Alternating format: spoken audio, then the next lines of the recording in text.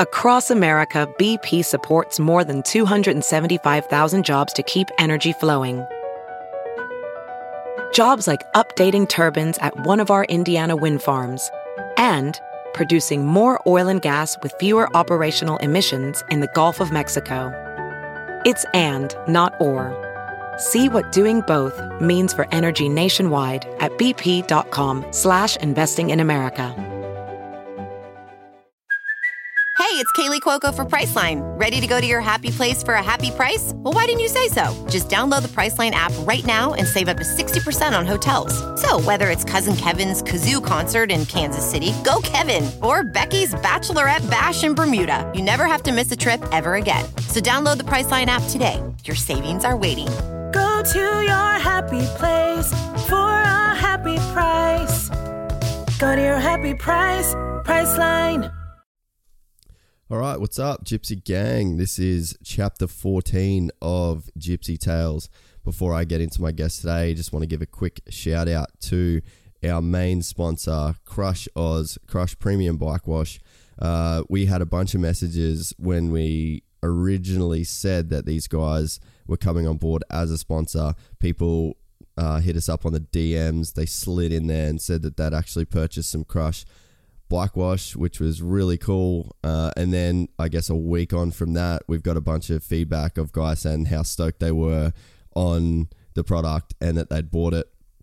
So that's like really rewarding for us to recommend a product and you guys are stoked on it. So really appreciate that. Hopefully we have some other sponsor announcements coming pretty soon, and that's just going to let us be able to make more podcasts because, like I've said before, definitely having a lot of fun doing these. Keep the messages coming in on Instagram and Facebook. Definitely check those a lot. And it's just really cool to see what you guys are actually getting out of this podcast. We're definitely working on mixing it up and bringing you guys a bunch of cool and different guests. We have a ton of really cool ones coming up too, which I'm excited about. Especially one with Barney Miller, which we've already recorded but is not released yet. So Barney and his wife are about to release a book. So we're just kind of waiting on the book to be available so that you guys, if you're interested, can actually get the book and I guess read the full story and some of the stuff that we do talk about.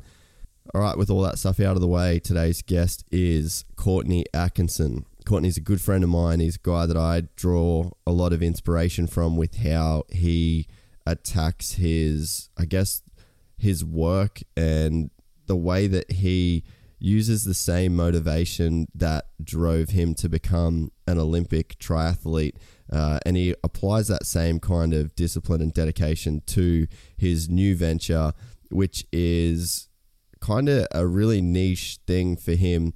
He basically travels all over Australia and around the world doing these crazy adventure races, but he also creates this really unique content where he races himself to the top of these crazy mountains, and he's filming it himself the whole way. So even if you guys want to check out his Instagram before the podcast at Mr. Courtney Atkinson, you guys would get a bit of an idea about some of the stuff we talk about. He just does some insane stuff, especially his climb that he did in Japan, which we talk about in the podcast. So maybe before you guys listen to this or while you listen to this, get on, have a bit of a creep of his Instagram, and you guys will get an idea of just what we're talking about in the podcast. So without making you guys wait any longer, Mr. Courtney Atkinson for chapter 14 of the Gypsy Tales podcast. Crack a ball, mate. I'm going to crack this one first, so I don't be... No, let's run that sound. Cans. Let's run that sound. Courtney Atkinson, mate, you're a busy guy, and I appreciate you making some time for us. Yeah, man. Well, you're local, so it's easy, hey? Just drop the kids off school and I'm straight down here. Are you busier nowadays than when you were an Olympian? Yeah, man, absolutely. Like every day I pinch myself kind of going, how did I end up, the things that I end up doing these days off being an athlete, never ceases to amaze me, and every day's new, every day's a new opportunity, and I just kind of follow what I love doing, and it seems to roll on into some pretty interesting stuff. Yeah, like if you look at your Instagram page, it looks like just if you don't click into anything and you see all the squares, it looks like a tourism globe campaign. Like your page is advertising to potential aliens that would want to come and visit the world. Yeah. Earth. Well, at the moment, it's Queensland, because that's who I'm working for, right? Tourism Queensland. But you just did the like New Zealand race, and then you've done like the Japan stuff. So you've done so much crazy cool stuff over the last few years. Yeah. Well, I haven't updated my page in about 2 weeks. I've been so busy at the moment. Like, I like to try and do it myself, and put up. I suppose the idea of just putting things up for the sake of putting things up really kind of pees me off with the whole social media world, right? That the fact that people feel like they have to be putting something up every day. So like, I try and keep it, I suppose, interesting. And, you know, if it's something that I'd want to see, I kind of put it up. If it isn't, you know, I send it to my mum. But pretty much every day I'm looking at things going, how can I do something that's, you know, in my ballpark, but doing something different, right? And that's how I kind of live day to day at the moment is, you know, we're all out there. We've all got cameras. We're all doing sports. We're all doing podcasts. We're all doing whatever it is. And it's just how can you know, stand out in the crowd a little bit and but still kind of stay true to yourself and love what you do. So, well, that's kind of like the weird thing with social media is it was like almost like this democracy of, like, before it was you had the radio. And then, like, I can't remember who I was talking about this on the podcast with, but saying like, I think it was Todd, where I was saying like he's going to start doing some vlogging of his racing because he's going to the US. And he's like, I said to him, well, before, like, 10 years ago, if you walked in and you said, I think it'd be cool for people to watch my racing, you'd have to like go to a TV channel and you'd have to make a pitch and you'd have to shoot a pilot, and then they'd say yes or no, and then they'd try and find a slot in the day to play your show, and the chances are that it's just not going to happen. So like almost your fate is in other people's hands and then the networks, and you've got to kind of fit in this puzzle. But nowadays it's just like same with this podcast. Like I'm not going to Nova and going, hey, I know these athletes and I got these cool friends that I'd like to talk to. Can you put me on your radio? They go, nah. Like, you know what I mean? But nowadays, so it was kind of like this beautiful thing in that regard where like anyone could do anything. But then on the flip side of that is there's so much shit that you have to wade through now of like selfies, duck faces, like there's so much bullshit. So it's like, it was like a great thing in one sense, but then on the other side, it's just flooded with so much crap that we don't really need to see. Oh, 100%. But I mean, that's the way of the world, right? You can't complain. You just got to roll with it. And for me, the beauty of it all for me was that it, as an athlete, you know, I spent 20 years of my life as an building up to being an Olympic athlete, and your day just revolves around training, sleeping, eating. Like, it's pretty mundane. After the life of an athlete in the past, what do you do? If you can't compete, you've got nothing to really, I suppose, go out there and show. But I guess you only really get to go into TV land if you're lucky. If you're lucky, yeah. And there's only, you know, a few spots there. But forget about all that. Now you've got the opportunity as athletes to go out and I suppose what you did competitively, show that in a way of not recreation, but show it in a way that, you know, you want to express yourself. So, you know, the outdoor industry, you know, 10 times bigger than any sports industry I could imagine, right? Just the, for me personally, coming from the background of being, you know, a triathlete, endurance sports and all this, going into the world of just, you know, exploring, expedition, hiking, adventure racing, all these things that encompass everything I love doing, but in a way that's just heaps more fun, heaps more adrenaline. The market's like, you know, exponentially bigger, and it's fun. That, I mean, in the end, that's what it comes down to, right? You've got to follow what you love doing, and you know, going out there and exploring and finding new things, finding new places, and everyone else wants to kind of follow it right these days. And you talked about Instagram and all that type of stuff earlier on, and like it or not, people just want to go out there and find places that they can then go and show others that they've been to. And in a weird way, I kind of like to think we're a little bit of a catalyst to helping, you know, that industry kind of evolve. It's funny. I think that from when I first, like, when I moved to America in maybe like 2012, I think, or 2011, I can't remember, it just didn't seem like people were that fit. Like, there wasn't this outdoor fit thing now where it's like, now it's like full hikestagram, like just people wanting to do all this outdoors. But I think even if you go back to like 2012, we didn't really have that culture. Like, it was way more underground. When did you, like, because you'd know more than what I would about it, like, did you see it starting to emerge and go like, hang on, like, people are really starting to get interested in this kind of adventure outdoor side sort of lifestyle? Yeah, I mean, I didn't know too much about it, right? Because I was kind of boxed into this little world of real elite athletics, and I think my first real experience was, and this is going back to the Mark Webber challenge, which was an adventure race that Mark put on down in New Zealand over 5 days, and pretty much, you had all these hardcore adventure teams do it, race, it was 4, 5, 6 hours across the best parts of New Zealand, but he'd invite in all these kind of other athletes from other sports. So I raced with our Olympic gold medalist Kenny Wallace in a team, and was introduced into adventure racing. And mate, I just loved it. I couldn't get enough of it. So from that day, I kind of always had this. I was still racing in the Olympics in triathlon, but I had this skew of wanting to kind of really go and play in this other area. And kind of once I finished my competition, that's where I realised I can go and do this. And then that's when kind of I suddenly realised, like, you open Pandora's box. Oh wow! Like, you don't have to be kind of pigeonholed into this one aspect. You can. I mean, I've been not whitewater kayaking, but kayaking down rivers with rapids, and mate, I never was in a boat before I even started doing this. So it's all new stuff to me. But I suppose coming from that background of endurance athletics, you pick up things pretty quick, right?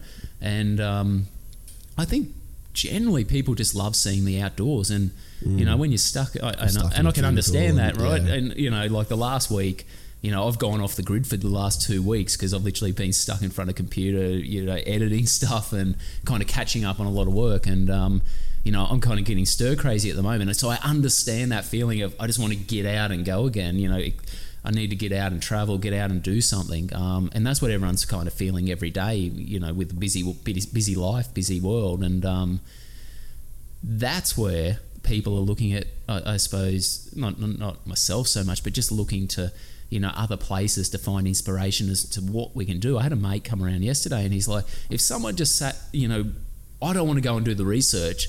I just want someone to lay out in front of me. I'd love to go and kayak this river, but I just want to turn up, someone to accommodate me, someone to train me, someone to do this, and the end output is I have this great adventure. And I think that's kind of where the whole outdoor industry is going, is there's a lot more what maybe was once just kind of like base camp Everest hikes, or these tours where you had Sherpas and everyone helping you. That's kind of now starting to go across the board, where there's trail running, kayaking adventures, and it's really bringing kind of a more extreme nature of tours to people who want to go out there and do it. So, mate, it's only going to keep booming.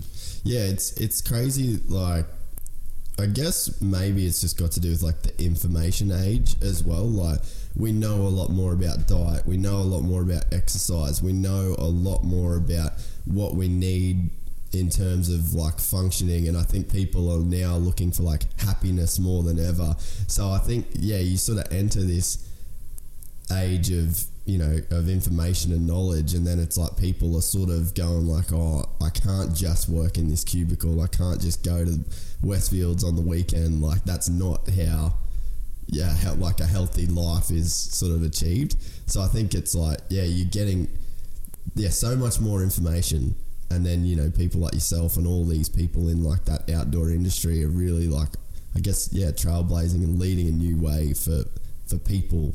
And I guess it's great for society, right? Yeah, I mean, exactly. It's not going to be for everyone. There's obviously demographics who you're never going to change, but there's a whole demographic out there at the moment of people wanting to be healthy, be fit, travel, get off the grid a little bit, experience new things, and that's great for just a healthy society. So, when you look at it, I'd much rather be kind of, I suppose, endorsing that lifestyle and, you know, just realistically showing, I shouldn't say fake things, but just showing kind of that whole idea of, like we started off this conversation, is showing things just because, you know, you went down the road to make something happen and get out there and make it happen and put it up there, instead of actually going out there, experiencing it. And that way you're actually, you know, I'm doing this for myself. I mean, I can share it with others, and in the end, that's a kind of a little bit of my business. But the fact of the matter is, I'm going out there to do these things because I love doing them, and you know, I'll keep doing that at the moment. I think that's where a lot of people that have success, and I think that a lot of people, if they're looking to do something like, I guess what you're doing, I guess anything, a lot of people try and put the cart before the horse, and they're like, what could I do to be successful? Whereas you're going, what do I want to do for me? And then when you attack something so full on and so passionately, and you know, you really believe in what you're doing, it's almost like actually getting the success from it, and you know, working with tourism boards, and essentially you get paid to travel. It's like that wasn't the original goal of it all. You know what I mean? It's absolutely. Like that came second, and I think a lot of people maybe get that backwards to, like what you said, I'll just go down the road and post this and tag a couple brands, and you know, hopefully something will come of it. But it's like, if you just do it for that genuine reason of like, dude, I'm just going to go and explore and make this happen, and then, you know, maybe I'll post a couple photos. So it's almost like, cart before the horse kind of scenario.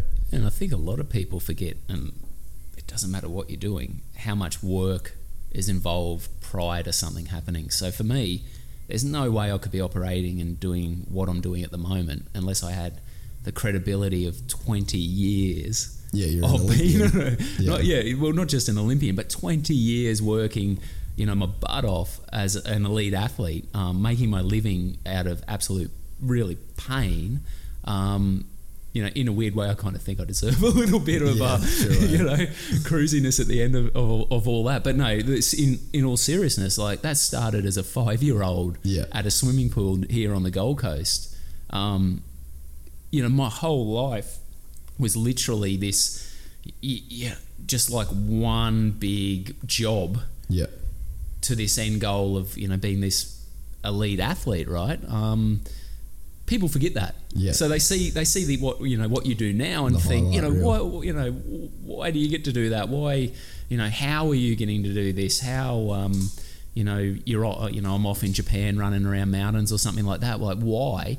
Well, the answer is, I've been doing this for 25 years. It's nothing new. It's just a little bit of a new direction. You know, in a time in my career where, you know, I've had to, obviously, my Olympic career's ended, and I've, you know, had this new direction to go off into the outdoor world. But the fact of the matter is, when I plan things, I'm still looking at how can I do this in a way that, you know, I'm an athlete first and foremost. So how can I do what I'm doing?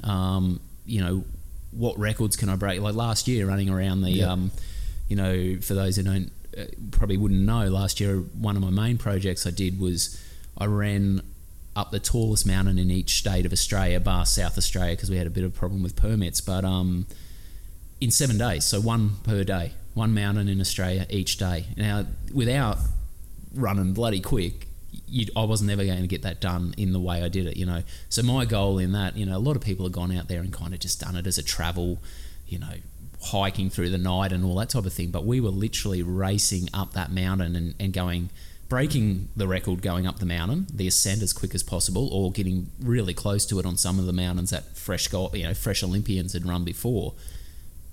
That's an athletic project. It's not like, you know, your typical tourism kind of, you know, I'm walking around with my mobile phone, standing up the top of a mountain taking a pic. You know, I've absolutely destroyed myself going up there, you know, needing to work out recovery, and that's all extra to just the travel and the locations and everything like that. So, dude, that's what I wanted to mention. That so we didn't even go all the way to the top of Bartle Frere. So it was 37 degrees the day that we went up there. So Bartle Frere's in Cairns, right? So the tallest mountain in Queensland. Yep. So it's the tallest mountain in Queensland, and we had a conversation about like when you went up there and doing the record. So we were staying at Az's place in Mabinda and we were talking about it.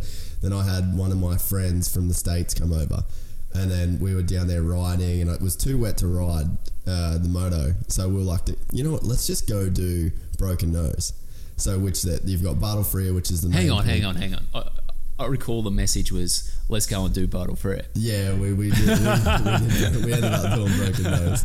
But so we got it. You'd never seen like it on a clear day either. Like, because it's always been like really cloudy, and man, the selfie that we got at the top, I sent it to you, it was just pristine. You could see out of the ocean.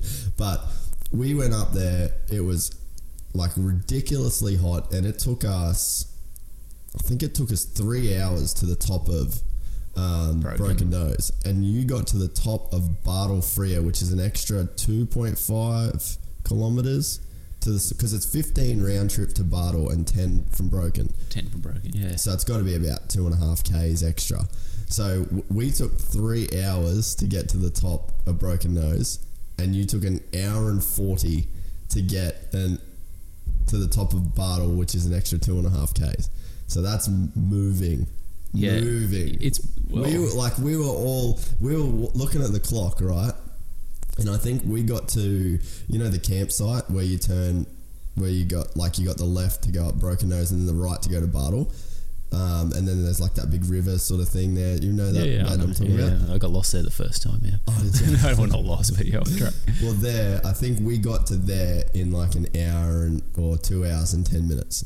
So we got to there, and you'd already summited and started coming down. Yeah. So like it's full on to do what you did, like just putting it into perspective. And it was hard. It was hard for us to just walk up there. We had packs with some water and food and stuff like that. So I mean, we weren't trying to break records up there, but like that was hard, man. That's a thick jungle. You're on all fours. Like that's not a hiking trail where you can just like walk your way up there. Like you've actually got to climb up that ascent. Like it was full on for people that mate, it's the hardest one in I think it's the hardest in Australia anyway. There's bigger, and New Zealand you've got obviously taller. Around the world you've got taller, bigger, but this climb, it's my favourite just because of the nature of it. You're at sea level, so it's only 1,600 high, which in the grand scheme of things isn't nothing gnarly, right? But you're at sea level, so you've literally got, in 7 kilometres you go up a mile,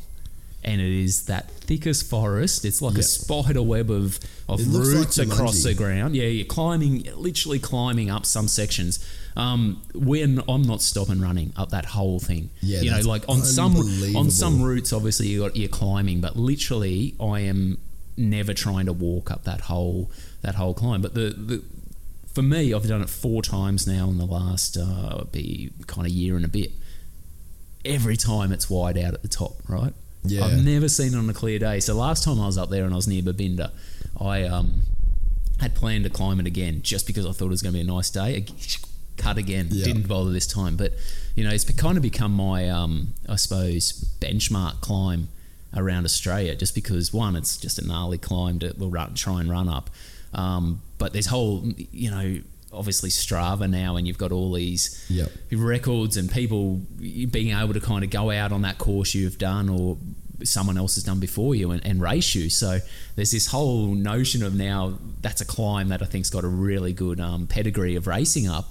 And each year the locals are racing up, and then I'll try and come back in. So it's got this really good vibe going about it. But I love the place up in Cairns. Yeah, and that just the jungle, like that's real jungle. Like you can't explain it to people unless unless you're in there. You really can't explain it to people. I think one of my mates who went in the first day when we were just checking out the first bit of the climb, the Waderwhiles, so we're talking about pretty much a vine, but it's got all these little like fish hooks on it. Yeah, basically. Pretty much like little barbs on it. And as you're running, you don't see them, and they can just flick across your face and literally rip your face open. So the first time we went in there, my mate, he was running behind me with a camera, and we're just getting some pre-shots, and literally got his whole face just straight off. But that's just one thing you're facing up there, and then obviously up the top you've got the big, the boulders, which are all most of the time wet, which is quite a treacherous little little climb up there, and you're by yourself. No one around. So no one's keeping up with you.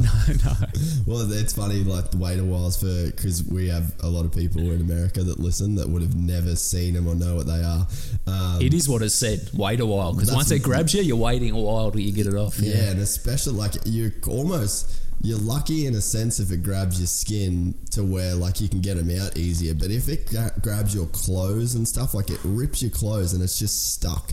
And you've just got to individually pick out these little fish hooks. And when we went up there, we got it was before the first river crossing that you've got to cross. Yep. And we found like a 10, 11 foot scrub python. Yep. Like just chilling on the thing. So like I kind of got my Steve Irwin on, grabbed that little fella.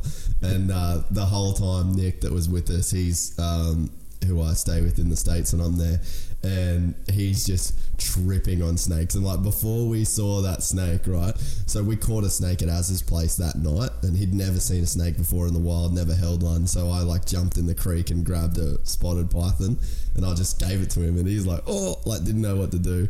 So then he's like, oh, is there going to be snakes on the way up there? And I was like, yeah, probably. And then he's like, oh, any that could kill you? And I was like, well, like probably. Technically yes, but I don't know. Like I haven't seen much that could kill you. You know what I mean? Yeah. And then 20 minutes in, 10-foot python, and Nick was just on red alert the whole time. But it was funny. Like he actually, I think the climb got so hard that he forgot about snakes until the bottom where we saw that snake, and he's like, "Oh, dude, I forgot about snakes this whole time." Because he was just spending so much time like worrying about the actual climb itself. Yeah, I mean, there's a lot of stuff in there. I reckon that was one of the runs I did up there was the worst I've ever been attacked by leeches. And yeah, I probably attacked is the wrong word, but literally I was one run up there in the wet, I was pulling leeches off just to the point of not counting. I mean, by the time I got to the top, I'd been 20, 30... 40, 50, and that's not exaggerating. Yeah, just literally pulling leeches off non-stop. So I don't know what you're talking about, man. The day we went was perfect. Anyway, what's next? We'll get on to something else. We're still talking about Battlefrere. What I was gonna say, that trip as well, we did. This is what really. I guess you think like, oh, I'm pretty fit and this and that. We went on that ride, me, you and Glenn, and we took e-bikes, and you were on your cross-country bike, and we were like charging up the World Cup downhill fire road, and you were just like pumping it out. Then you got up the top, got the drone out, and there was just sweat pouring off you, and all of this was happening because you had to be back to bungee jump with your bike. Bungee jump the bike, Hackett in like half an hour, and I was just like, I got home from that little ride, and I mean, I was on an e-bike, and I was like pretty tired from it. I was like, man, I don't know how Courtney does this. So yeah, to your point before of saying that this isn't just something that I guess anyone could go and do it, but the kind of things that you're doing on these adventures, there's super extreme level of fitness that's sort of required to do it. Yeah, well, that day, like you saw us, I met you for the beginning of that day. So we're up at just after sunrise, up to the top of World Cup course, and to be honest, I was kind of crapping myself more on the cross-country bike coming down the World Cup course and bungee jumping the mountain bike off, like that's the easy part. Yeah. But there, bungee, I think I was straight back in a car. Where did we go? I might have been out on the reef by that afternoon, or out on Fitzroy. Yeah, and then that afternoon a chopper out to the reef. We filmed out at the reef swimming, which was bloody magic up in that part of the world. And then by that afternoon, we're back on Fitzroy, and yeah, mate, life. And then the next day, crazy. You were down in Babinda to try and do the falls up there. Josephine Falls. Yep.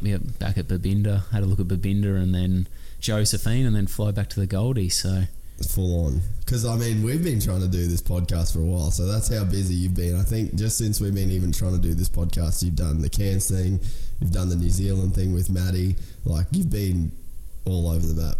Yeah, well, at the moment, I mean, I suppose with Commonwealth Games here on the Gold Coast in we're talking like only 35 days or something now, so it's like right on our doorstep. So I'm doing this job with promoting Queensland while the Commonwealth Games is on. So it kind of, it's been a super busy time because I've literally been trying to get to all these places around Queensland before the games is on, so I can show people, what the Queensland experience is from not your typical, I suppose, tourism point of view. This is actually how to experience Queensland, and if you kind of like that idea of outdoors adventure, a bit of adrenaline, whatever it is, definitely don't get your pretty dolly pics or whatever.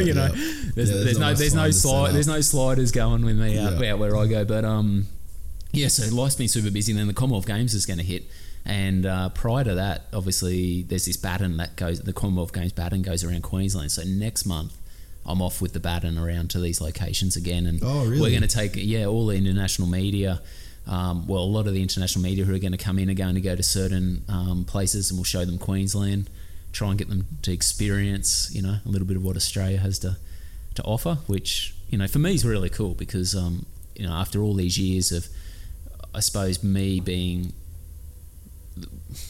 the product of the athletic side of it, I'm getting to experience all these things that I've done for years, but on a different level. So to go and take media out and show them, take them bungee jumping, take them out on motorbikes or whatever it is, in my backyard, it's not too bad. When did your Olympic dream start? Like you said before, it was like 5 years old. Like, was it literally 5 years old where you said, I want to be an Olympian? I can't remember that long, but I know there's a photo. This is like the typical photo or video. I think Scotty James, our snowboarder, had like him singing the national anthem as a young kid. He was posting the other day before his snowboard run. I've got this photo of me being, it would have been around 4 or 5, with an Olympic flag behind me with a birthday cake. So it's a byproduct of obviously the way the kid or myself is tuned, but I think it's also a byproduct of parents, motivating you. I never think my parents were forceful, but there was definitely, your parents are pushing you down this way that's, you're good at, but you need a lot of help. People, it doesn't just happen. There's a whole team behind you, and it starts at a young age. But I mean, as far as, talking about athletics, how did I get to, I suppose, probably one of the more difficult endurance sports in Olympic Games or across the world now, endurance sports, Ironman, races across New Zealand, whatever it is.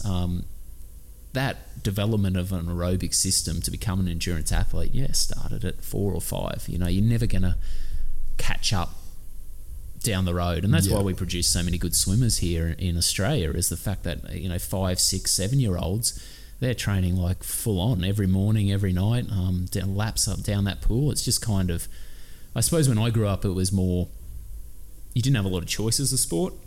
So it was a way, it was just kind of, that's what you did, right? You swam. I think today's kids probably have a little bit more choices. I think even outside of sport, they've got like video games, they've got like, a lot of movies, TV, like all that. There's a lot to keep kids indoors more than what there was when you were a kid, or even when I was a kid. But even from a sports point of view, the next Olympics in Tokyo is going to be a really interesting transition, because then you're going to bring in things to the Olympics like skateboarding, rock climbing, surfing. When you got kids at home who in the past have watched the Olympics and got inspired by runners and swimmers and all that, if they've got the choice of going to the Olympics to do surfing, or I aspire to be in the Olympics for surfing, or I aspire in the Olympics because I want to do the marathon, like if I'm a kid, I know what I'm going to choose. So it's going to be a really interesting turning point, I think, because it's like where action sport is finally come full mainstream, and it's going to give kids a choice of what they want to do to achieve, I suppose, what in the past they've been they only know what they see, right? Yep. So if they start seeing these action sports now as a mainstream alternative, which they are, it's going to put a lot of pressure on kind of the traditional Olympic sports, which, I'm fascinated to see what happens after Tokyo. I think it's going to be it's going to be a real first for the Olympics, but I think it's going to be a real turning point for sport in general. Yeah, and it's interesting, like, you don't really want to suffer the way you have to suffer to do the sports that you do. Like, there's certain sports in the Olympics, like triathlon and marathons and all of those endurance, long distance. You just have to suffer, and you don't just have to suffer in the event. You have to suffer every single day in training for years and years and years. Like, and then you go surfing, you can do it with your mates, and you can do like skateboarding, you can sit down at the skate park and wear cool clothes and kind of be on Instagram the whole time you're doing it. On Instagram, like, that's what you're thinking. I was thinking about hanging with mates. I mean, if you think about us mountain biking, and we have a really diverse crew of car drivers, moto guys, fabricators. Like, we have the most, it's a great crew, but we go out there because it's fun and you can hang out and it's mountain biking, right? And there's a little bit of adrenaline. I always come back to this fact that we all still like to, fun comes in at the not at the expense. Fun is kind of generated by being, out of your comfort zone a little bit. Yeah. So there's two types of comfort zones. There's the one where you're in pain because something's hurting you so much, or there's the adrenaline side of being out of your comfort zone. So I think, it is the easy option to get that kind of fulfillment, and I think, running long distances, triathlon, cycling on the road or whatever it is, it kind of provides that fulfillment, but in a lot more taxing and a harder way. So, it's probably human nature just to kind of drift across to that side of like, I can get that same kind of excitement and that same kind of adrenaline and wake my body up with that feeling of doing something else. And plus I can be with my mates. So I know, like, when I look at sport now, I think that's kind of the way everything's moving. Mountain biking's just booming. It's exploded. Like, unbelievable of what, because once someone tries it, I think they're kind of thinking, well, why am I riding my road bike when I can be doing this as a recreation? Completely different scenario if you want to be a Tour de France rider and you're a kid who wants to grow up and do that. But if you're just out there riding bikes for fun and fitness, why would you be fighting cars when you can be out there in the forest having a ball? And that's what I'm talking about with the challenges traditional sports are going to face moving forward. Yeah, the big thing too that I've been thinking about a lot lately when it comes to mountain biking is, you've got that social aspect, you've got the adrenaline aspect, you've got those sorts of things, but I've never, like, I would say that I'm pretty risk averse. Like, I'm not really out there trying to send it sort of thing. But I think that what I get out of going as fast as I can go down the hill is I think that it narrows in your focus so clear that it's almost like a form of meditation, because like, what's the end goal of meditation is to almost like free your mind of all other thoughts and detach in a way. But when you're on a mountain bike, like, have you done Clifton's in Cairns yet? No. So it's like the top of Coranda, and I use that as a good example, probably because that's a really hard one for me to do because I haven't done it a lot. So it's really technical. There's roots and rocks, and then the tree line's so narrow, it's just bar width wide the whole time. And if it's wet at all, it's just so slippery. So it's 100% of your focus. And that is, I think, that same experience of, what people kind of look for in like meditation or whatever. It's because there's not one room for thought other and external thought, because if you have that external thought, it's over. And then there's real physical consequences to doing that when you are kind of trying to go fast. So I think, there's like, that's sort of something that, because I've always been like, man, I'm just not really like an adrenaline person. Like, I don't want to go bungee jumping. I don't want to skydive. So I wouldn't classify myself as that. So it's like, I think there is that element of just like taking everything away as well. Well, you can't think of anything else, can you? I mean, that's the whole notion of even distance running. Eventually, that's what happens when it gets hard, or you're thinking about, you zone out. And that's why, people, that's the endorphins of sport, right? Yeah. And I was running this morning, and I went for pretty much when I'm time poor, I go out and I just do 12K at a pace which I can maintain 12K at like a solid pace. So it's not like flat out, but it's definitely not easy. And what it does is it actually makes me switch into kind of my body into a sensation where I'm like, I'm stuffed, but I haven't actually killed myself. Yeah. And I was running this morning and I was thinking, you know what? Like, if I don't do this, I wake up feeling like crap, and it's a way that I've probably a lot of history in myself of I can do that running, but it's the same sensation that I'm just zoning out.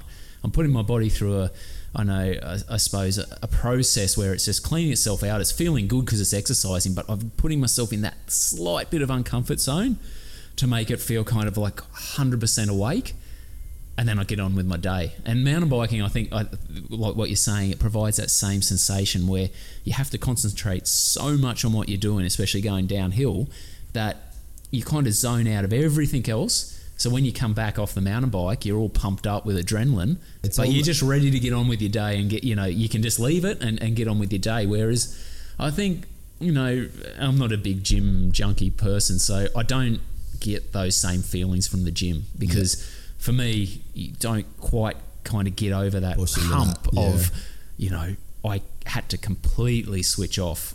You're doing your reps, or if you're doing something like short sprints at the beach or whatever it is, you kind of do it and then you're back talking and thinking about things again. Yeah. But, I look for those things where you have to just kind of completely forget what the rest of the world's doing at that point in time. Yeah, because there is sort of like a tipping point of every ride, That probably sounded really, really out there. What's that? Oh, that whole explanation I just gave, because I think it's so true. Well, it's hard to explain sometimes. Like, people always go to me. Sorry, I got off the point a bit, but people always go to me. How can you run so far? How can you run so hard? Or what do you get out of it? And it's really hard to explain. And that's what I was trying to get across, is that there's something I can only get from running. So that's why I'll always run. I've done swimming, I've done kayaking, I've done, obviously riding bikes a lot and all that. But in the end, I'll always just run, because that's where I get that, main fulfillment out of it. And, there's a million sayings out there about running, about what it, the endorphins and what it ends up giving you. But it's really difficult to just explain how that makes me feel. And I wish... there's so many recreation running's huge, and I think that's the reason for it, but it's hard to explain to non-runners that sensation, because they just think, you're kind of batshit crazy. Why do you go and run all the time? That probably didn't make it any clearer, did it? I definitely get it. And I think that, like, I've been saying to Ricky, like, with some of the stuff that we've been doing with, just working out and things, it's like, I'm looking for a hard reset. It's like, that's sort of my way of explaining it. Like, you go into something to where all your focus is on it, you can't think of anything else, and then all of a sudden it stops. Like, and then you just get this feeling of, like, so you come into it with all this baggage on you. You've got stress, you've got work, you've got a deadline, you've got a podcast, you've got to record. All this shit is like, that's on the front of your mind. And then you go and you do this thing, and then momentarily you dump it, and then it's like all that's gone. And then you come back and it's like you've had this hard reset, and then it's like you can start to slowly take things back in, and instead of it all just being on you at the one time like it was before you started the activity. You get a reset and you come back, and then it comes at you more slowly. So it's like, if you do that every day to where you get that hard reset, it just feels like it makes it easier for things to come at you, as opposed to, like, say you go a couple of days without running and you don't get that kind of hard reset. Everything's on you the whole time. So for those whole few days you're wearing that baggage, there's no point where you can actually shed that. So I don't know if that makes sense either. Oh no, we'll take that. That sounds like a better explanation. That's sort of how I've been kind of thinking of it. I wanted to ask you about, with the Olympics, the Winter Games going on now, and there's been a couple of people say, and Rogan said it on his podcast, about how he just thinks the whole IOC is just bullshit, of basically making athletes that dedicate their entire lives compete for free while they make billions and billions of dollars. And companies all like, companies like Samsung and Coca-Cola and all these companies can make millions and millions of dollars off the back of what you've spent your entire life doing. So, I mean, I guess as someone that's, I don't have a horse in that race. Like, I can have an opinion, but as a guy that's never going to be Olympian, like, you've been there, you've done it, you've done the road miles and the work to get there and competed. How does it sort of sit with you?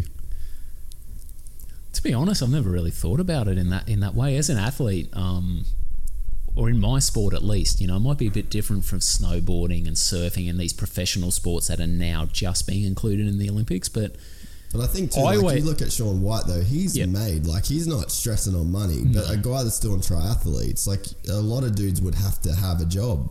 Yeah. Well, I mean, there's still a circuit, but as an athlete, when I look at the Olympics, I just always looked at it as, you accepted it for what it was, but everyone wants to do it. It's like having, you turn around, it's like having something that everyone wants to be at the party, right?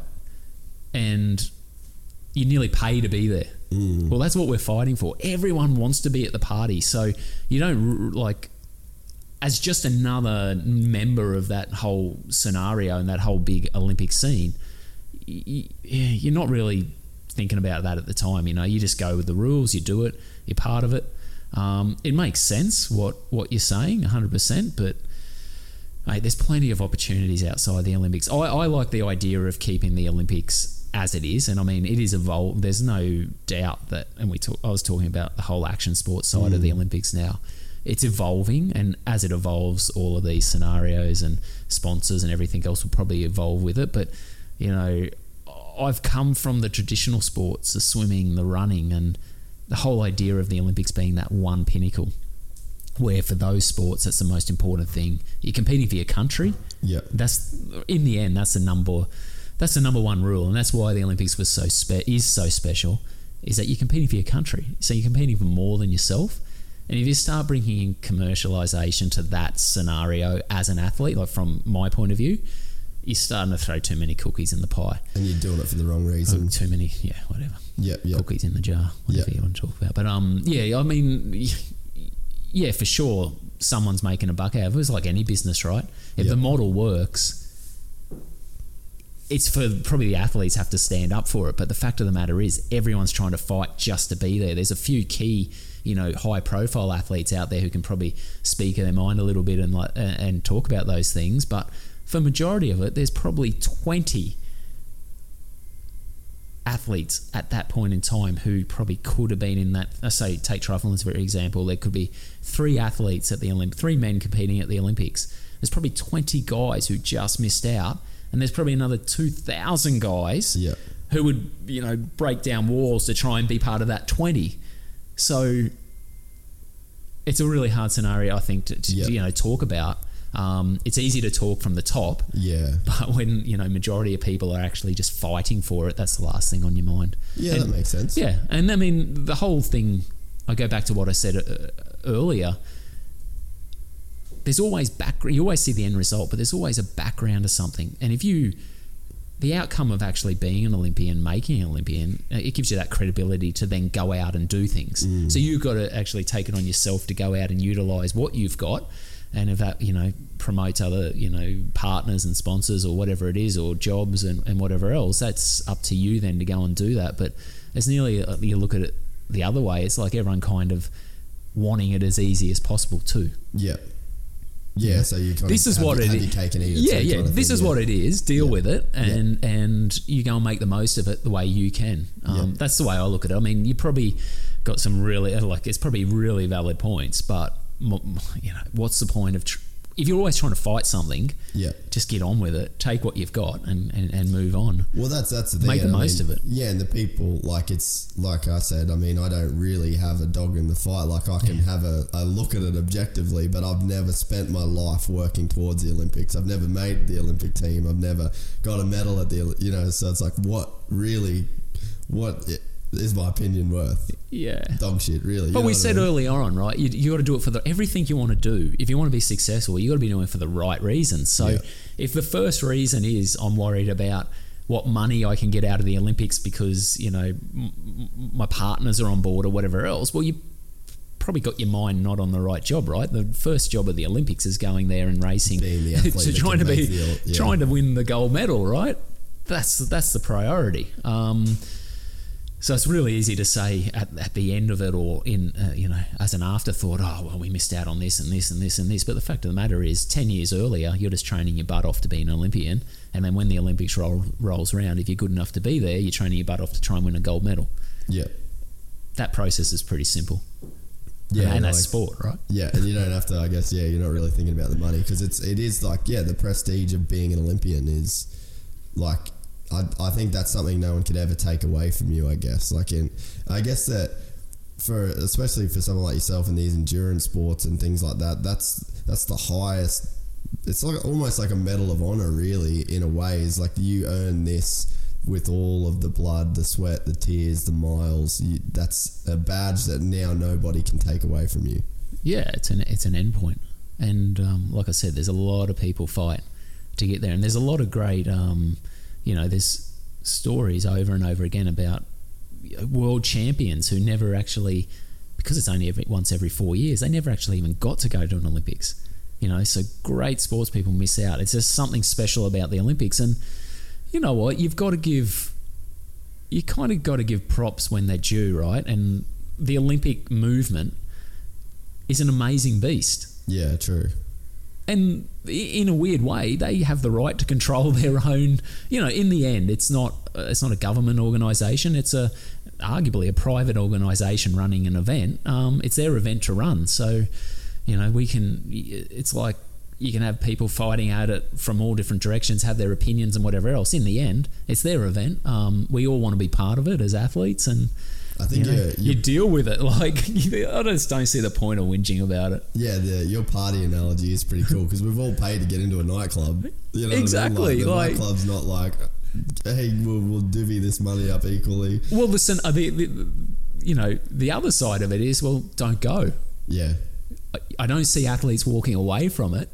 Yeah, it was interesting because golf was in it for the first time at the last Olympics. And there was such a weird thing because I think that this might be where the Olympics has to readjust some of their thinking, right? So you start getting like the Shaun Whites and Ryan Shecklers and Kelly Slaters, and like they've got deals that are like ironclad, worth millions and millions and millions of dollars. Like Rory McIlroy, one of the biggest golfers in the world, he didn't play in the Olympics because he's sponsored by Nike, and I think what was the brand that his country the probably Irish team had to wear, like Reebok or something. Yep. And he just couldn't get around it. He's like, I would love to go to the Olympics, but I'm in a $15 million a year deal with Nike, and I can't put on Reebok. Sorry.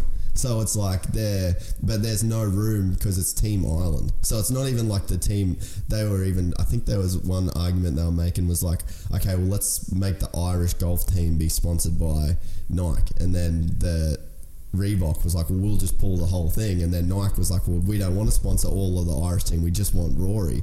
So it's like, that's going to be I think that will be a struggle if they want to get these big name guys that come from these huge sports, and they bring with them their endorsements, and they're pretty ironclad deals. So I think that might be the only sort of slippery slope when it starts getting into it.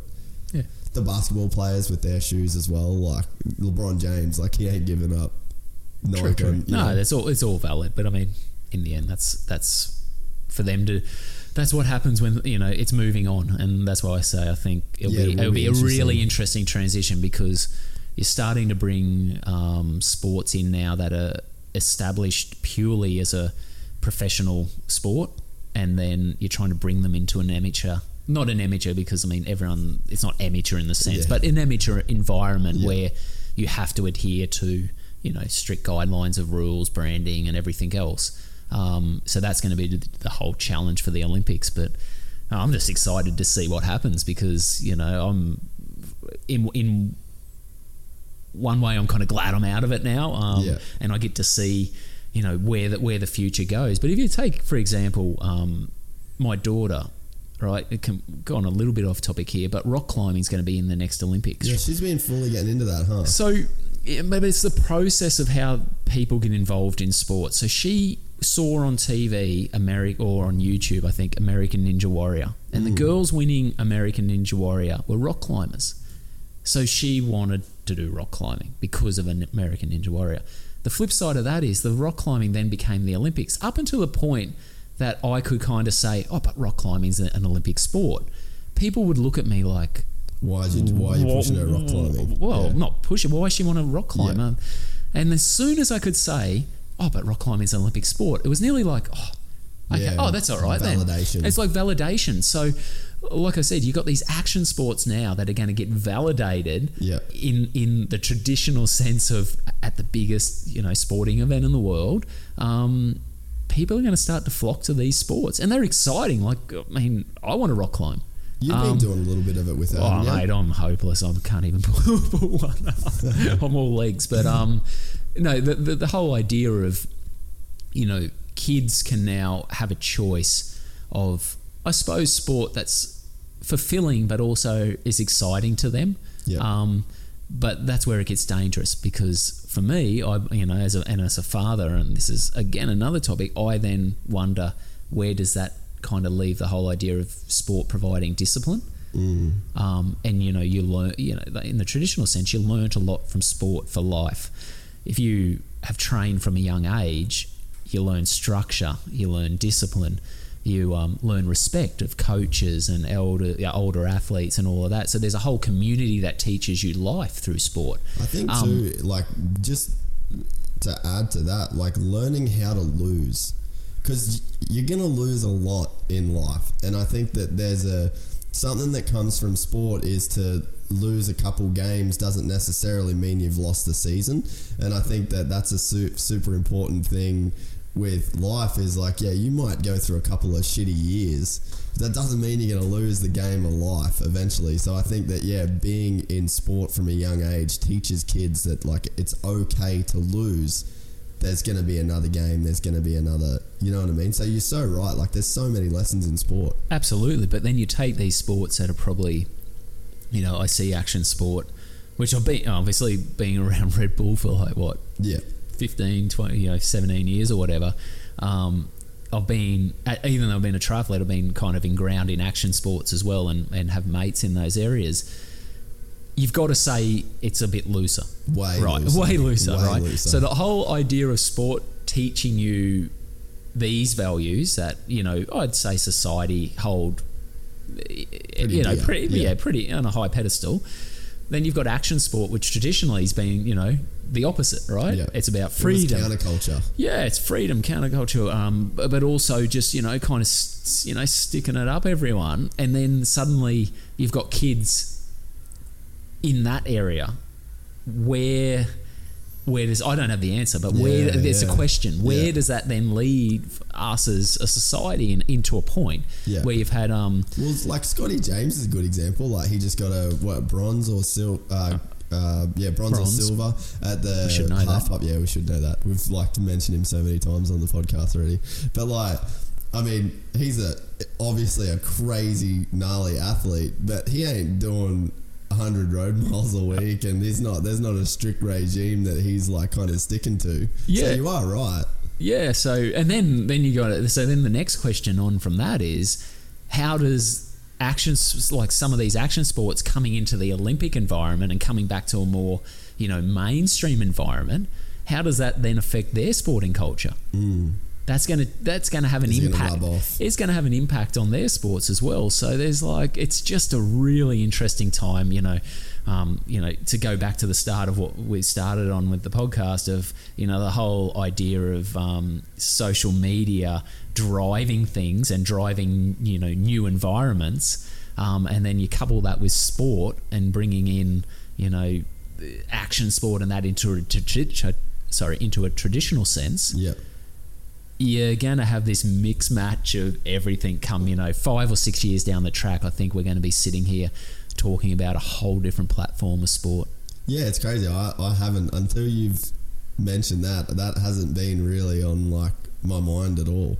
And it is going to be interesting because it is so different.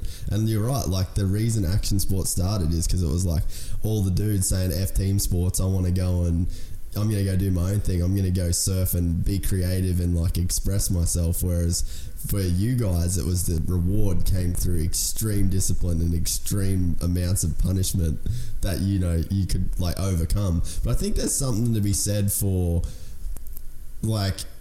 so with you, there's a certain mental game that you have to master to let yourself run for that long or swim that hard and just put yourself in this little suffer box. So there's a mental state that you have to get to. But then you look at a Scotty James trying to do a crazy trick 30 feet above ice. It's ice half pipe. That thing is hard. That's not soft snow. So there's a certain level of that mental commitment there as well. So it's there is they're very different in terms of the discipline it takes, but there's still there's some extreme mental capacity that the normal human doesn't have.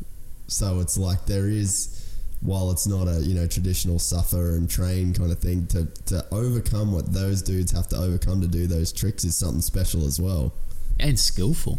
Yeah. I mean, in the end, you watch their training, how they've got to that, you know, that standard. It's no different in, you know, we're talking about structure. I mean, the structure's no different. They have to train. They have to, you know, be so athletic to be able to twist. And, you know, they are 100% elite sports. It's just different, right? There's, no matter which way you look at it, there's sport through pain. You know, that's the best word for it. I mean, it is painful. I mean, if you go down to a swimming pool here in Australia and watch, you know, training each morning, 5 a.m, there's no like, oh, I might just, you know, wait a little while or whatever, you know. It's too cold. It's 5 a.m, you know, in the pool on the dot, a coach on your back, you're doing laps, you're, you know, the lactic you're producing, you're putting kids through, well, sometimes it's hell. Yeah. But there's an outcome. You know, you're doing that. You're doing all that, so you got this final outcome that makes you feel so good if you can win that medal or win that race and whatever else. So there's always, you kind of look at it like that. But the flip side is, you have friends doing, you know, with you when you're a kid. Yeah. You're in that culture. So if you're a swimmer in Australia, you've got all your mates. They become your mates. They become every day. So you don't know any different. And I think, you know, to people outside sport, they probably look at sports people who make it in the end and think, well, you've never had a life. And to an extent, I could agree with that. You are very sheltered. But the fact of the matter is, your mates and your kind of niche and people you deal with in society, that's it. That's your life. So it's not good. It's not good or it's not bad. It's the fact that it is. And if you talk to a lot of kids who are in sport at a young age and have gone through that, they don't look back at it and think, oh, that was the worst life in the world. They loved it because you grew up doing that. Like now we'd go out and mountain bike as a group. It was no different. We went to the pool and swam as a group. It was just the fact the outcome was we're, you know, drilling ourselves day in, day out to try and achieve this goal in the end. But, you know, I think all that being said, you're definitely wired a little bit different. You know, you're not going to get everyone out there who can just go out and be an endurance sport athlete. Yeah. And that's a whole different, you know, we're talking a whole different story. If you take Ironman Triathlon, for example, you've got a lot of people out there now achieving at Ironman Triathlon. So your everyday bloke in the office or female in the office might go out there and do an Ironman Triathlon, but there's still a very, very, very select few who go out there and race for 8 hours, like at their red line, completely destroying themselves. You know, you've got to be wired completely different to be in those scenarios. And I think that's what still probably separates true elite endurance athletes from the rest. And that's not just, you know, that's across the board, whether you're marathon running, cycling, whatever. There's something wired a little bit differently. Yeah, there has to be. Are you not like worried, but has it ever crossed your mind that like your kids might just have too big of a like boots to fill in a way, like when it comes to sport? Because like they're athletic, like you and your wife are super athletic, you're always doing stuff, like they're gonna be in sport because of the way that they've been brought up. Like you guys are just active people, but are you, like not worried, but does it cross your mind that like, oh man, maybe I've set the bar too high, like for my kids, and that, you know, like that might be a deterrent for them to go for something because you achieve so much? Not that there's pressure from you to make them do that, but to be honest, I think there's probably less pressure because I know the sacrifices it takes. I've seen, so I reckon I'm probably a little bit softer on them than what, you know, your average. If someone's invested in their kids getting into sport, I'm probably a little bit more blasé and a bit softer on them than what they would be, because I know I've been there, I've experienced it. I know, you know, to see it right through, and I'm talking about right through, like becomes your life. That's a hard choice, and you know, it's not just a choice. You have to have the natural talent as well to do it. So it's not a given in any sense, but yeah, I think the answer is I'm a little bit probably on the other side of that. But the one thing I like with my kids, and yes, I want them to swim and I want them to run for the same reasons that you get out of it. And I'd like them to have the opportunities, if they want to in the future, to be able to do, pursue those, the things I've pursued if they wanted to. But by no means do I care if that happens or not, to an extent. If, like my daughter, Chloe, rock climbs, I'd be more than happy. I can go and join her. Yeah. I'd rather go and do that myself now than be swimming up and down a pool. So, I'd much rather be in those sports, but I just want them to try. I mean, in the end, kids should be trying a lot of sports. They shouldn't be specialising at such a young age. And if you're, that old notion of golfers and tennis players is probably a whole different, ball game of young prodigies going through. But in general, if you just looked at it as a blanket, the kids who experience a lot of sports at a young age often find that eventually they find their niche and then follow through with that sport more so than a kid who's just pumped swimming from a 5 or 6, just pumped swimming, and by the time they're 13, they've had enough. Did you travel much outside of racing not even just when you were younger, just like until you quit racing professionally? Did you get to travel much for fun, or is this, I guess, is that why you're enjoying this so much now? Is it like you're going to these places all over and you're still going there to thrash yourself basically, which is kind of in your comfort zone, but like did you not get to experience a lot of that travel when you were racing? I mean, generally, if we raced, traveling the world, you saw a hotel and a race course. That's exactly my experience with it. Yeah, I mean, you really did. You'd fly in, you'd go to a hotel, you'd set up, you maybe train on the course around where you're going to race, you race, and then you're out there quick. I mean, every year, I'd always come home with my family through Asia and have a holiday, kind of a beachy holiday, and that was our main kind of summer holiday each year. But life's different I won't lie, like life was a lot different as a sports person. I mean, I was spending, in my later years at Olympic competition, I was spending 6 months here on the Gold Coast and then spending 6 months with my family living in France. And I was training my butt off, but the fact of the matter is we lived in a country town in France and just kind of cruised around. So when I wasn't training, we're literally living this holiday lifestyle. So it's not all bad by any means. Like, I mean, that was a pretty amazing life, and my daughter, for her first 5 years, grew up like as that, half here, half there. And I think to an extent, now that sport's over, we kind of miss that a little bit because life has a little bit more structure. Kids go to, life goes on, kids go to school, life's got a little bit more structure. When I travel now, it's not necessarily to race, it's often for a job.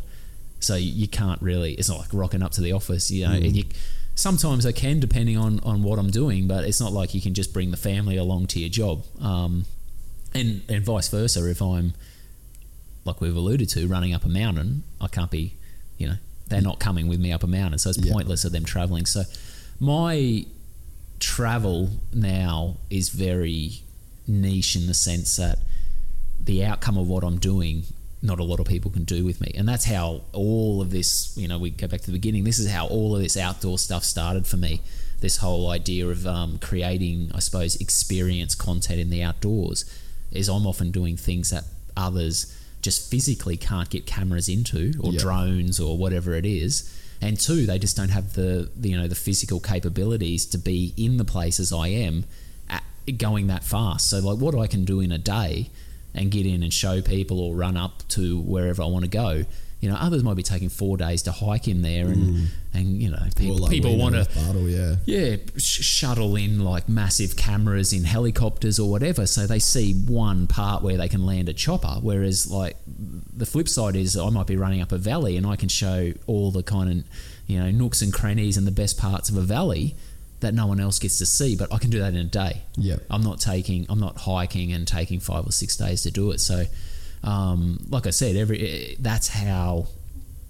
that's what led me down this path of kind of what I do at the moment, and that's showing these experiences that are sometimes probably more on the extreme side of adventure, but at the same time I'm kind of showing people, you can get out there and do this. There's no reason you can't go and do this. You're probably not going to do it at the pace I'm doing it, but there's no reason you can't go and see this if it tickles your fancy.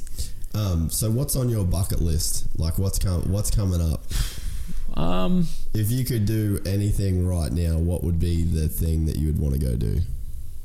Because we sort of half spoke about Everest a little bit at Az's place. Yeah, no. Well, funny enough, another mountain climb, but more around. I can't say too much, but around more kind of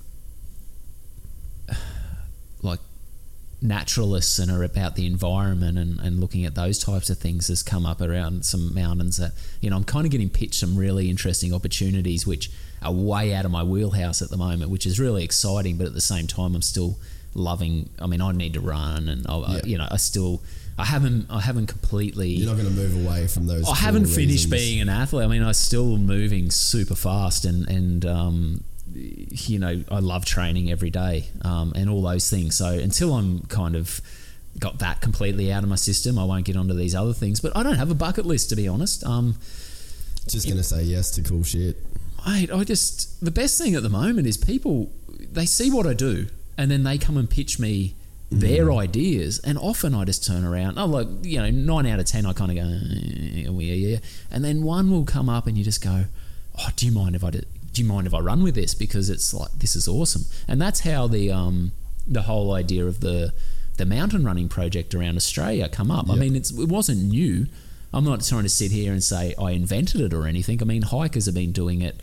You know, they've been ticking these mountains off their bucket list over years, and they hike in and do whatever for years. We just took it and kind of made it. Put your extreme twist on it. Well, we just took it and went, let's just go and do it the way they do it, but let's see how quickly we can run up each of these mountains and just do it in a short amount of time, because that seems, you know, a pretty cool thing to do, and seems interesting, and it's a challenge, because you look at it and you think, running up one day, like, because we're kind of running like half marathon pace, you know, day in, day out at race pace, and the travel in between. It provided all of these kind of challenges to myself as an athlete of how do you recover, how do you eat, how do you sleep, all of these extra things that you'd never think about if you just had a one-off event. So that's what provided, I suppose, for me. That's what gets me excited about these types of things. So it has to be a you know, you might want to call it a project, but it has to be kind of like an idea or a project that I turn around and go, well, that gets me excited. Let's go and try it. So that pushes some of those competitive buttons that are sort of really deep there. Absolutely, and often that just can be just the terrain. When people we often say, oh, well, let's go and try and run there. I'm like, well, we don't really know what's up there, or, you know, we've seen some people hiking and they've given us kind of half-baked photos of what it might be. Well, the whole enjoyment of it is when you get there and you finally see it. More often than not, I'd say, you know, 9 out of 10 times it's always better than what you think. Yeah. These places, because we're not just running out into any place for the sake of it. I mean, I'm sitting there on Google Maps. You know, a story is probably one of my more successful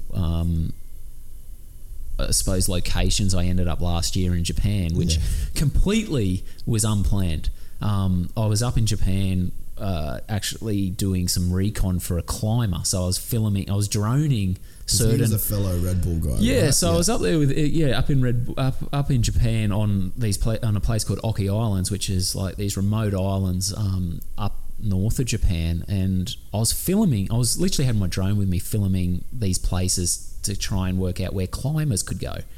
And I looked on Google Maps and I saw this, it's kind of like, I knew a place out the back here of the Gold Coast that has a certain look to it on a map, and it's like just a thin line, and that often just says there's a major kind of rock ridge there.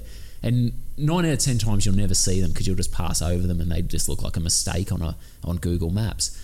I saw one on this island and I thought, perfect, we'll get up there. So I got a local guide to get me into the area where it was, because I had no idea how to get there, where it was, even if it existed, if it wasn't a glitch. Even if it wasn't just a glitch. We didn't know. But my idea was I'd get out there and run across it. When we got there... Did they tell you, like, when you said to the guides, like, this is where I want to go, were they going like, no? Or like, did they have any feedback for you? Like, did they just not even know it was up there? Well, they didn't speak English first, so if they did, I didn't really realise or not. But when we got there, we finally got up and bush bashed through up to this kind of ridge line, and the top of the ridge was my hand size. It was like nothing I'd seen. There was nothing else in the environment like it up there, but it was just this one ridge jutting out and the size of my hand. And in hindsight, it was just kind of a bit dumb without ropes on and stuff like that. But we were there, and like we said, it's all about, you know, you just... That would have looked so good to you. You're pumped up, and you're like, I'm here, I've got these guys have brought me out. So we just went out and, you know, went across it. And in the I suppose in hindsight, people love the idea of seeing things that have a bit of danger, right? I mean, it's more exciting than just running along a road. I'd say that had more than a bit of danger. Like, how far down did that go? Like, it was over if you fell. Like, there's just no way around it.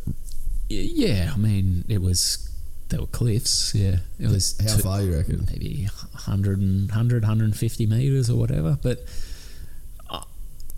I mean, it was simple climbing. It's like that old kind of story of, you know, you put a bit of a log across between two rocks.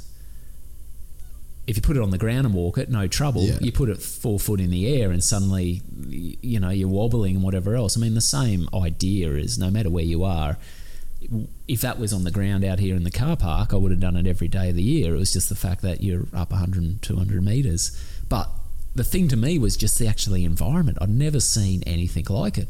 It had literally was probably, I don't know, maybe a good 250 metres long of this rock jutting out of, you know, like nowhere, but it finished to the point of the size of your hand and just in a top. And, you know, it was crazy. You could kind of I could kind of skirt along holding, you know, on the edge and skirt along a little bit, and there was a few drops we had to jump across and things like that. But to me, it was just the fact that we'd found something that we had no idea of what it was, and the excitement of that then drove me to do it. Yeah. I look at it now and go, well, it's great we did it, but I probably wouldn't do it again. Yeah. No. But you'd have to think, like, no one would have ever done that before. Like, you know what I mean? Like, what's the odds that someone's climbed out onto the edge of that? Well, you don't know. I have no idea. I mean, someone may have done it, may have not, and that's the beauty of this whole. You know, I'm not out there saying. There's not much out there that hasn't been done these days, like especially from the point of view of people hiking in and finding areas or locations. Yeah. What I suppose I provide is I can film it in a reasonably semi-professional way to show it without, you know, you see a lot of footage these days of people just going in and with GoPros and it's just all over the place. I mean, we, you know, through years and years of being around production crews, it's kind of like I've got an idea of what will work. Obviously, the invent of small drones has helped massively to kind of just show an overview of the location instead of just showing GoPro of what you're actually on. But the main thing is, I'm not trying to say this is the first time done. I'm just bringing it to a bigger audience, just an right? Audience, yeah. And to be honest, we've kind of copped. Sometimes we cop a little bit of backlash because there's people out there who've done it, but then we go ahead and kind of, I suppose, like showcase it. Yeah, like take it to put it in a package in a way that people look at it and go, oh wow, and they kind of, it's their first time, like the audience we're showing it to, it's their first time they've seen it. So I can fully understand that sometimes people who have actually been there are like, "What? Oh, hang on, we've done this." But what can you do? Don't ever go anywhere that, you know, someone's already been. We try and find obviously new spots, but I often see. I mean, that's how we get our inspiration too. I look at other sports, and it might be, you know, like I see Johnny Duran Jr., our Red Bull hang glider here in Australia. You know, he might fly over a certain location, and I'll look at it and go, "Oh, perfect." You know, that's one I'm going to just jot down, and you know, we might end up there going out there and exploring by foot a little bit later. Hikers have probably gone through there, taken a few photos, whatever else, but we'll go in there and try and do something, you know, put our own spin on it. Yeah. And what I was going to say, like, how much did that Japan clip help your career in a way? Was there like a big sort of career benefit that came from that, where people, because I mean, it went pretty nuts on Red Bull's Facebook page. So, like, was there a pretty positive follow-on effect from that clip? Well, I think it's just putting yourself in new environments, right? It's not, and as an elite athlete, this is the worst thing I could possibly say, but doing these kind of, I suppose, adventure style things are way more memorable than me winning, you know, major races around the world. Races, it's just every time. But people, like if I walk down and meet someone, the first thing I'm kind of getting these days is like, I've seen that stuff you're doing, that running stuff, and I'll ask them, well, what's your favourite? And 9 out of 10 times it'll be either, you know, something dangerous, like looking, well, at least looking dangerous, right? I saw you bungee jumping a mountain bike, which in effect isn't dangerous, but you know, people saw it, they remember it.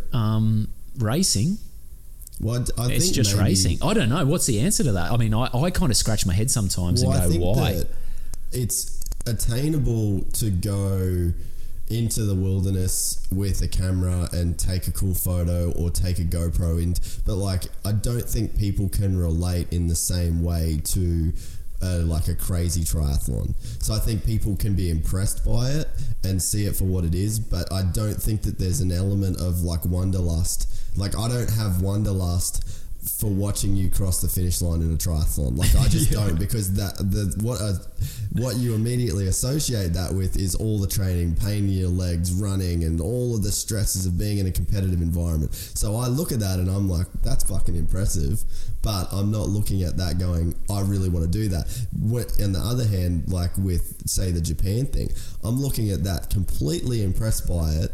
But there's also that element of like, man, maybe I could do something like that one day. And you know, a lot of people will never do that, right? But there is more of you have more of a capability of sitting at your computer and getting a little bit of escapism through that, you know, living vicariously through that kind of experience than a triathlon. I think they're both equally as impressive in terms of what it takes to do it. And the triathlon stuff more so, probably. But yeah, I think it's just that element of relatability to people. People can go and experience that, or even on a smaller scale, like they could watch that clip and fire up and go, this weekend I'm going to go to Byron and I'm going to go do the Lighthouse Trail. Yeah. Recreation, right? In the end, it's and then that's why I'm glad to be in this industry. I'm super stoked that I went from and I keep saying went from, I mean, the fact of the matter is I'm still racing. Like, again, I just finished racing, and I'll, you know, come April, I'm running one of the major I'm training at the moment for one of the major trail races in Australia. But in between all that, I'm just stoked that I'm kind of promoting something that can have benefits for everyone, not across the board of health, but also just, you know, headspace of actually getting out of there, getting away from the, you know, the whole city lifestyle and getting out in nature a bit. And, you know, if I'm only kind of skewing the view of, you know, a few people each time to actually get out there and experience something different, I'm doing my job all right, eh? That's it. All right, mate. Well, we'll wrap it up. I really appreciate your time. I know that you're a very busy dude, so I'll let you get out of here. I've enjoyed the convo, mate. I have too. Thanks for having us, James. No dramas. See you, mate. And there you have it. Chapter 14 of the podcast with Mr. Courtney Atkinson. If you haven't gone and checked out his Instagram already, then get on that at Mr. Courtney Atkinson. He just posts some incredibly cool shit that will get you fired up to get outside and get amongst it. Thanks again to Crush Oz for everything they've done to support the podcast. If you want to get a hold of us, send through any guest ideas, any feedback, just generally have a yarn of your own, at Gypsy Tales Podcast on Instagram, and the same on Facebook. Some of the stuff that has actually really been helping get the word out there is you guys screenshotting when you're listening to the podcast. So we've had a bunch of people do that, and that always actually really helps out. As always, guys, thanks for listening, and we look forward to bringing you guys more episodes of the podcast.